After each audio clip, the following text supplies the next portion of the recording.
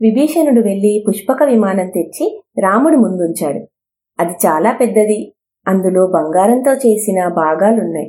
వైడూర్యమణులతో చేసిన ఆసనాలున్నాయి. దానికి బంగారు కమలాలు, గజ్జెలు, గంటలు ఉన్నాయి. విభీషణ వానరులు మహత్తరమైన కార్యం సాధించారు. వారిని కానుకలతో సంతోషపెట్టు. అందువల్ల నీకు గొప్ప కీర్తి కలుగుతుంది అని చెప్పి రాముడు సీతాలక్ష్మణులతో సహా పుష్పకం ఎక్కాడు. అతను సుగ్రీవుడు మొదలైన వారికి, విభీషణుడికి వీడ్కోలు చెప్పి తాను అయోధ్యకు తిరిగిపోవటానికి వారి అనుమతి కోరాడు. మమ్మల్ని కూడా నీ వెంట తీసుకొని పోతే మేం నీ పట్టాభిషేకం చూసి ఆనందిస్తాం అన్నారు వాళ్ళంతా. అలా అయితే మరీ సంతోషం అని రాముడు అందరినీ పుష్పకంలోనికి రమ్మన్నాడు. అందరినీ ఎక్కించుకుని పుష్పకం ఆకాశంలోనికి లేచింది. అంతమంది ఎక్కినా విమానం ఇరుకనిపించలేదు. విమానం పోతూ ఉంటే రాముడు సీతకు రాక్షస వీరుల యుద్ధభూమిలో చనిపోయిన స్థలాలు, సేతువు, విభీషణుడు తనను కలుసుకున్న చోటు మొదలైనవి చూపుతూ వచ్చాడు. కిష్కింద కనుచూపు మేరలోనికి రాగానే సీత, తార మొదలైన సుగ్రీవుడి భార్యలను, ఇతర వానర వీరుల భార్యలను తన వెంట తీసుకొని పోవాలన్న కోరిక ప్రకటించింది. రాముడు సరేనని పుష్పకాన్ని కిష్కిందలో దింపి సీత కోరికను సుగ్రీవుడికి తెలిపాడు. సుగ్రీవుడు తన అంతఃపురానికి వెళ్లి తారతో వానర వీరుల భార్యలందరినీ ప్రయాణం చేయమన్నాడు. తార అందరు వానర స్త్రీలను ప్రయాణానికి సిద్ధం చేసింది. వారందరూ బాగా అలంకారాలు చేసుకుని సీతను చూడాలన్న అభిలాషతో వచ్చారు. వానర వనితలందరినీ ఎక్కించుకొని విమానం మళ్లీ ప్రయాణం సాగించింది. సీతకు రాముడు ఋష్యముఖం మీద తనను సుగ్రీవుడు కలుసుకున్న చోటు చూపించాడు. అలాగే అతను తనకు శబరి కనిపించిన చోటు, జటాయువు రావణుడితో పోరాడిన చోటు, జనస్థానంలో తాము నివసించిన ఆశ్రమము మొదలైనవన్నీ సీతకు చూపాడు. క్రమంగా విమానం అయోధ్యకు చేరవచ్చింది. వానర రాక్షసులందరూ లేచి నిలబడి దూరాన కనిపించే అయోధ్య నగరాన్ని ఆసక్తితో చూశారు. కాని రాముడు తిన్నగా అయోధ్యకు వెళ్ళక భరద్వాజాశ్రమంలో దిగి భరద్వాజ మహాముని ద్వారా భరతుడి యోగక్షేమాలు, తన తల్లుల యోగక్షేమాలు తెలుసుకున్నాడు. అతను చైత్రశుద్ధ పంచమి నాడు అయోధ్య నుండి వనవాసం బయలుదేరాడు. ఇవాళ చైత్రశుద్ధ చవితి. ఈ రోజుతో సరిగ్గా 14 ఏళ్లు నిండాయి. ఆ రోజు రాముడు తన ఆతిథ్యం స్వీకరించి మర్నాడు అయోధ్యకు వెళ్లాలని భరద్వాజుడు కోరాడు. రాముడు హనుమంతుణ్ణి పిలిచి, నీవు అయోధ్యకు వెళ్ళు. దారిలో శృంగబెరపురంలో గృహుణ్ణి కలుసుకొని నా క్షేమ సమాచారం చెప్పు. నాకతను ప్రాణం లాంటివాడు. అతని ద్వారా నాకు అయోధ్య వార్తలు తెలిసాయి. నా క్షేమ సమాచారం విని అతను చాలా సంతోషిస్తాడు. అయోధ్యకు వెళ్లి భరతుడికి మన వార్తలన్నీ వివరంగా చెప్పు. నా విజయ వార్త విన్నప్పుడు భరతుడి ముఖంలో ఏ మార్పులు కలిగేది శ్రద్ధగా గమనించు. ఇంతకాలము రాజభోగాలు అనుభవించిన వాడికి అవన్నీ పోతాయంటే బాధగానే ఉంటుంది. అందుచేత అతని మనోభావం సరిగ్గా గ్రహించు. అతనికే రాజ్యం చేయాలని ఉంటే అలాగే చేయవచ్చు. అతనికి అలాంటి కోరిక ఉన్నట్టు తెలిస్తే మేం అయోధ్యకు చేరకముందే ఎదురు వచ్చి కలుసుకో అన్నాడు. హనుమంతుడు మానవ రూపం ధరించి వాయు మార్గాన బయలుదేరి గంగా యమున సంగమం దాటి శృంగబెరపురం చేరుకుని గృహుణ్ణి కలుసుకున్నాడు. గృహుడితో రాముడు రేపు ఉదయం భరద్వాజాశ్రమం నుంచి బయలుదేరి వస్తున్నాడని చెప్పి హనుమంతుడు బయలుదేరి అయోధ్యకు కొంచెం దూరంగా ఉన్న నందిగ్రామానికి చేరుకున్నాడు. అక్కడ భరతుడొక ఆశ్రమం కల్పించుకుని తపస్విలాగా ఉంటున్నాడు. 14 ఏళ్లు నిండినప్పటికీ రాముడింకా రానేలేదే అని విచారిస్తున్నాడు. హనుమంతుడు భరతుణ్ణి కలుసుకొని, రాజా, శుభవార్త తెచ్చాను. రాముడు రావణుణ్ణి చంపి సీతను తిరిగి సంపాదించుకుని మహాబలులైన మిత్రులతో వస్తున్నాడు. సీతారాముల వెంట లక్ష్మణుడు కూడా వస్తున్నాడు అని చెప్పాడు. ఈ మాట వినగానే భరతుడు ఆనంద పరవశంతో మూర్ఛపోయాడు. అతను తిరిగి స్పృహ తెలియగానే హనుమంతుణ్ణి కౌగిలించుకొని, ఈ సంతోష వార్త తెచ్చిన నీవు మనిషివో దేవతవో నాకు తెలియదు. ఇందుకు నీకు 1,00,000 గోవులను, 100 ఉత్తమ గ్రామాలను, 16 మంది అందగత్తెలైన కన్యలను దానంగా ఇస్తాను అన్నాడు. ఇద్దరు చాలాసేపు కూర్చొని మాట్లాడుకున్నారు. రామ వనవాస కాలంలో జరిగిన సంగతులన్నింటినీ హనుమంతుడు భరతుడికి చెప్పాడు. భరతుడు శత్రుఘ్నుడితో ఊరంతా అలంకరించమని, వాద్యాలు ఏర్పాటు చెయ్యమని, రాముడికి ఎదురు వెళ్లటానికి వేశ్యలను సిద్ధపరచమని అన్నాడు. నందిగ్రామానికి అయోధ్యకు మధ్యనున్న మార్గాన్ని చక్కగా చదును చేశారు. అంతటా నీళ్లు పువ్వులు చల్లారు. రాజమార్గాలు పూలతోరణాలు కట్టి గంధం చల్లి రంగురంగుల ముగ్గులు పెట్టారు.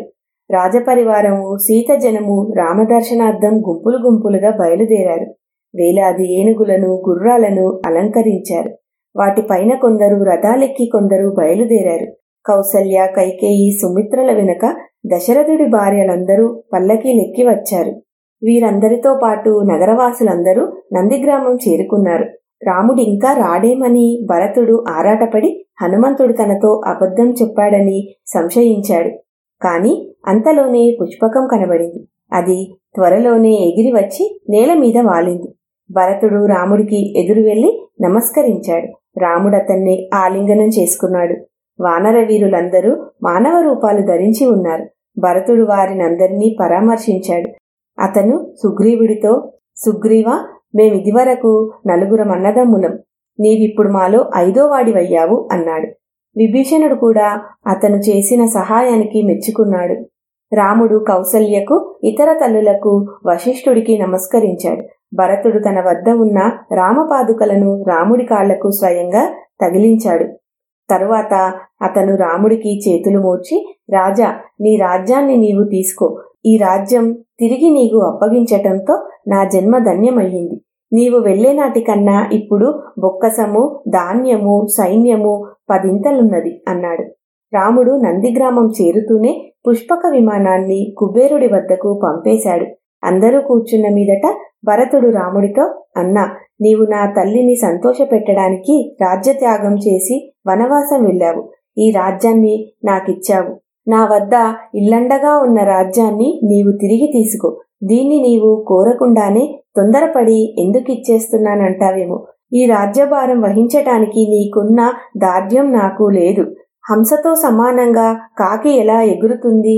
మన తండ్రి పుత్రకామేష్టి చేసి నిన్ను ఎందుకు కన్నాడో ఆ ప్రయోజనం తీరాలంటే నీవు రాజ్యభారం వహించాలి, మమ్మల్నందరినీ పాలించాలి అన్నాడు. భరతుడన్నదానికి రాముడు సమ్మతించాడు. ముందు భరతుడు, తరువాత లక్ష్మణుడు, సుగ్రీవుడు, విభీషణుడు మంగళ స్నానాలు చేశారు. రాముడి జుట్టు చిక్కు తీసి సరిచేశారు. శరీరానికి లేపనాలు పూశారు. మాలలు ధరింపజేశారు. పీతాంబరం కట్టించారు. అతను సింహాసనం పైన కూర్చున్నాడు. దశరథుడి భార్యలు సీతను చక్కగా అలంకరించారు. కౌసల్య వానర భార్యలందరికీ అలంకారాలు చేయించింది.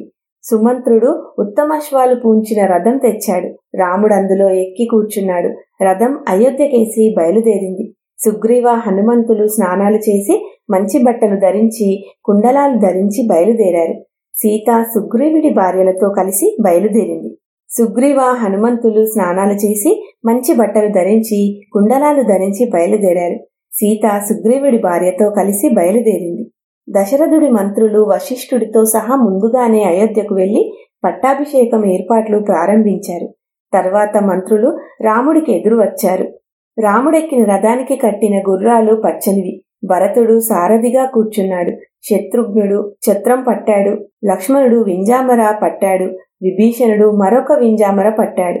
సుగ్రీవుడు శత్రుంజయమనే మదగజాన్నెక్కాడు. రాముడి వెంబడి శంఖాలుదారు, బేరీభాకారాలు, జనుల కోలాహలము మిన్నుముట్టాయి. రాముడు అయోధ్య ప్రవేశించేసరికి ప్రతి ఇంట మీద జెండా ఎగిరింది. అతను తిన్నగా దశరథుడింటికి వెళ్లి సుగ్రీవుడికి విడిది చూపమని భరతుడితో చెప్పాడు. సుగ్రీవుడు విడిది చేరుతూనే 4 సువర్ణ కలశాలను 4 వానరోత్తములకిచ్చి మర్నాడు తెల్లవారేలోపుగా వాటితో సముద్రజలం తీసుకురమ్మన్నాడు. వాళ్ళ కలశాలను తీసుకొని ఆకాశ మార్గాన బయలుదేరి వెళ్లారు. అలా వెళ్లిన వారు జాంబవంతుడు, హనుమంతుడు, వేగదర్శి, వృషభుడును. తర్వాత రామపట్టాభిషేకం జరిగింది. సీతారాములను రత్నపీఠం పైన కూర్చోబెట్టారు. వశిష్ఠుడు, వామదేవుడు, జాంబాలి, కౌశ్యపుడు, కాత్యాయనుడు, సుయజ్ఞుడు, గౌతముడు, విజయుడు అనే 8 మంది మహర్షులు రాముడికి అభిషేకం చేశారు. వారి అనంతరం బ్రాహ్మణులు, కన్యలు, మంత్రులు, పౌరులు, యోధులు రాముణ్ణి అభిషేకించారు. శత్రుఘ్నుడు రాముడికి ఛత్రం పట్టాడు. సుగ్రీవ, విభీషణులు వింజామరాలు పట్టారు. దేవేంద్రుడు వాయుదేవుడి ద్వారా 100 కమలాలతో కూడిన బంగారు హారాన్ని, నవరత్న హారాన్ని పంపాడు. రాముడు బ్రాహ్మణులకు 1,00,000 గుర్రాలను, దూడలు గల 1,00,000 ఆవులను, 100 ఆంబోతులను దానం చేశాడు. 30 కోట్ల బంగారు నాణాలను, వస్త్రాలను, నగలను దానం చేశాడు. సుగ్రీవుడికొక దివ్యమైన కాంచనమాలను బహుకరించాడు. సీతకొక ముత్యాల హారమిచ్చాడు. సీత హనుమంతుడికి 2 బట్టలు పెట్టి అందమైన నగలిచ్చింది.